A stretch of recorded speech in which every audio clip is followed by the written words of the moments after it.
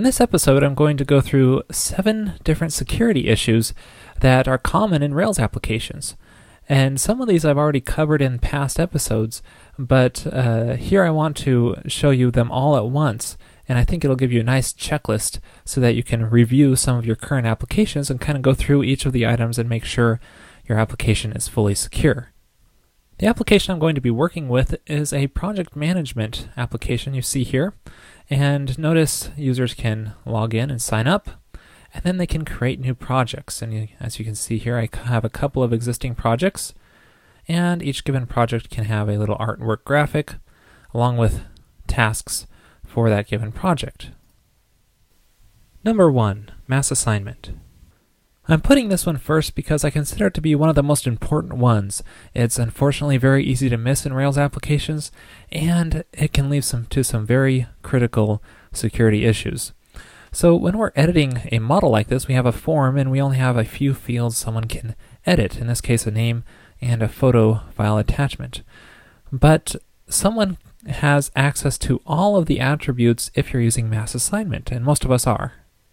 If we take a look at our controller, we can see that we are doing mass assignment here with this project update attributes. We're just throwing all of the user parameters from the form into the hash like this and updating all of those attributes at once inside of our project.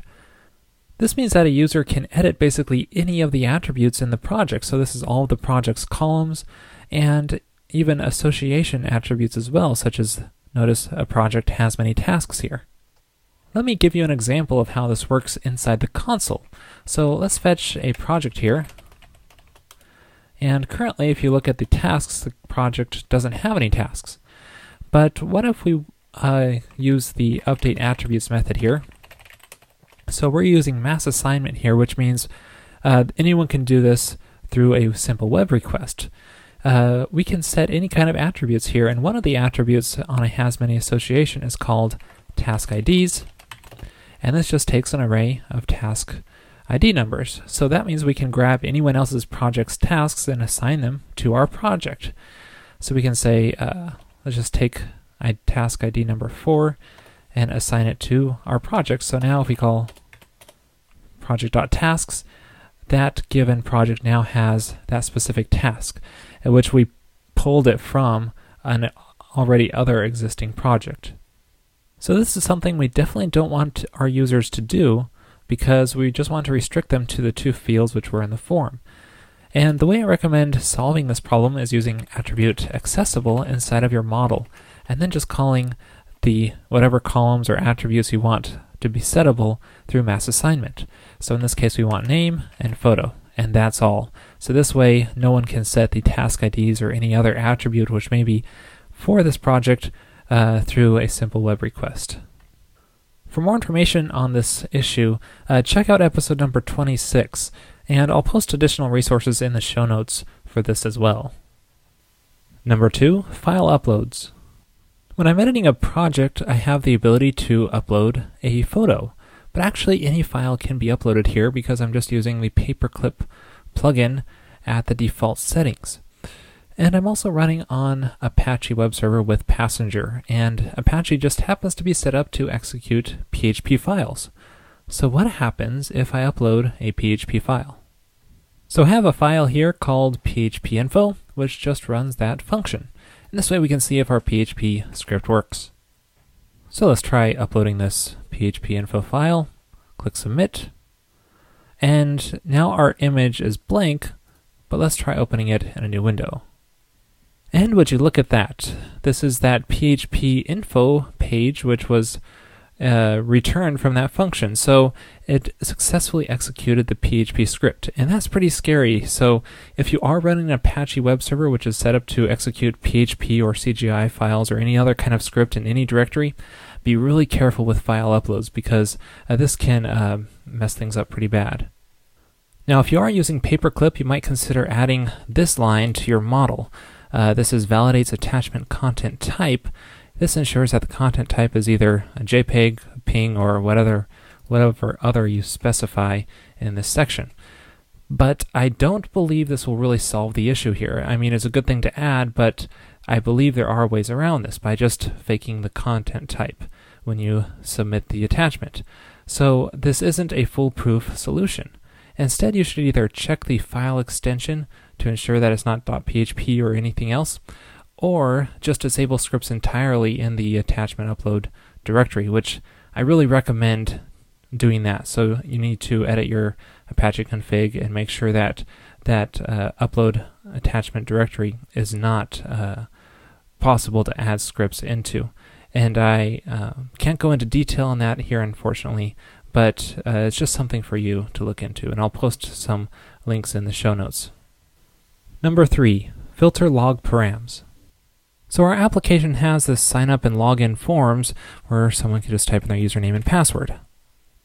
But if we take a look at our development log file, we can see that these parameters are passed in as plain text into here, the username and password.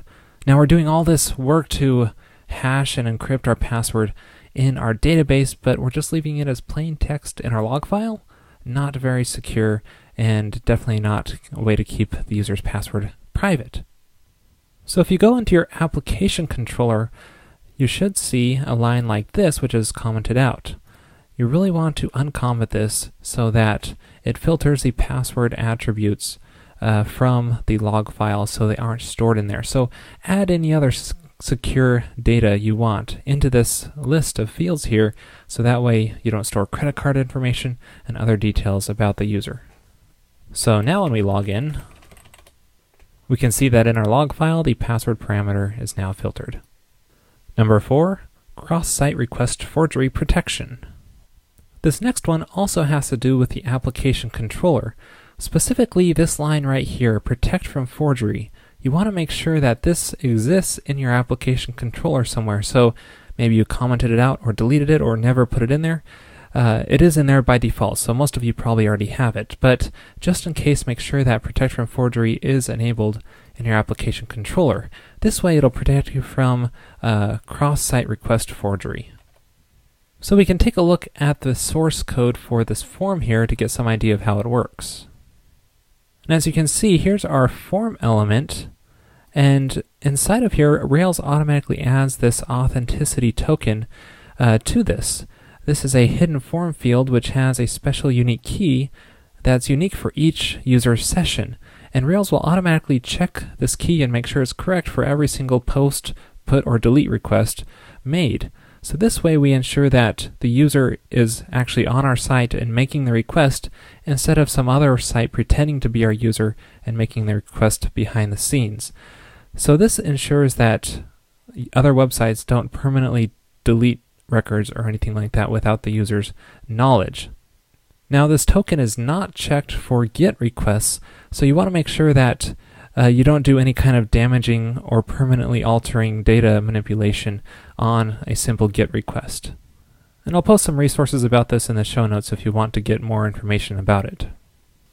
Number 5, authorizing ownership. So we're back on the projects page here, and I can go to a specific project. But notice the URL here, it has the project's ID number in it. And each user has its own set of projects, and I don't want to allow one user to access another user's projects. But what if one user starts playing around with the ID numbers in the URL? Well, we want to ensure that they aren't able to access another project. Well, this happens to be one that's owned by a different user, and this user is able to access it by altering the ID in the URL. Not good. So here we are in the project's controller, and the show action is the one we're concerned about here because this has a vulnerability where we can fetch any project that the user requests. We aren't doing any authorization to make sure the user owns this given project. But how do we do the authorization? That's the question. Well, there's several ways, but one cool trick is to use active record associations to scope the find. So what we can do is, because a user has many projects as an active record association, we can fetch our current user model object and say projects.find, and that will automatically scope the projects to only those that the user owns. So it will not be able to fetch projects outside of the current user's ownership. So if you have an application set up like this where a given model is like a global scope around everything else, this is a good way to authorize the ownership so that a given user is not able to access another user's models. So if we try reloading this page here, we'll get an active record not found error, which is what we want because we want to pretend that this record doesn't exist because it's not the user's own record. And this will just return a 404 error for the user page not found. Number 6, SQL injection. I'm sure most of you are familiar with SQL injection, so I'll make this pretty quick. As you can see, we have a search form here for the user's projects. And the problem is that inside of our index section of our controller, you can see that find being performed. It's being scoped by the current user, so it's only going to find projects within that current user's scope. But notice we're inputting the user's parameters right into our SQL string like this. That is definitely not a good thing to do. It's subject to SQL injection. So all it takes is a couple quotes and parentheses, and voila! Now we're able to find all of the projects for all of the users and get a list of them here. We don't want that. So instead we should be using the question mark syntax here instead of inputting the user's parameters directly into the string. So you do that by just using an array and assign each attributes to the question mark, and it will automatically quote and escape any special characters when it inserts it into that section. So if we try reloading here, now no projects are found because it properly scoped this query and prevented the SQL injection attack. For more information on this, check out episode number 25. Number 7, HTML injection. So it just so happens that this content right here, which is displaying the task title, I forgot to escape the HTML on it. And so that means if someone edits this task in as a little JavaScript or something with a script tag, with an alert message here just to show you an example of JavaScript being executed, submits this, and wow, we have an alert dialog box because the JavaScript was successfully executed when someone clicks submit. And if we reload the page, there it is again, because every time this page gets loaded, it triggers that script because it's actually inside the HTML now. Instead, we really need to escape all HTML content so that the user can't insert these tags into this. All it takes is inside of your view, this is where we're outputting the task name content, where our script is. It just takes a simple H method inside of there to ensure that all HTML content is escaped in there. Now when we reload, the script tag is actually displayed here instead of executed, which is just what we want. So this prevents cross-site scripting, which is a really bad thing. You should really look into it, and I'll post some resources in the show notes for that as well. Also, you may want to take a look at the sanitize method if you want to whitelist certain tags and allow them in. This used to not be very secure in older versions of Rails, but in the current versions, it's a great way to go if you want to just whitelist certain tags and allow like bold or italic tags in, but not script tags and stuff like that. And also just a quick note about Rails 3, it will automatically escape HTML content so that H method that you need to use everywhere now that you might sometimes forget, that will no longer be necessary in Rails 3.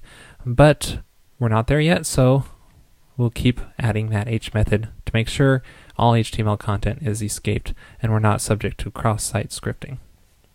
And that's it for my 7 security tips. I hope it gave you a nice checklist to go through, and I encourage you to look at your current applications and make sure they pass everything with flying colors. Now, if you want to get more information, and I highly recommend you research this topic more, just security in general, I recommend you check out the Ruby on Rails security guide, which I'll link to in the show notes. It has a lot of good detailed information, and it goes far more in depth than I've been able to in the screencast. And I definitely didn't cover all security vulnerabilities here, so make sure to give it a look. Security is extremely important, and it's definitely something you should research.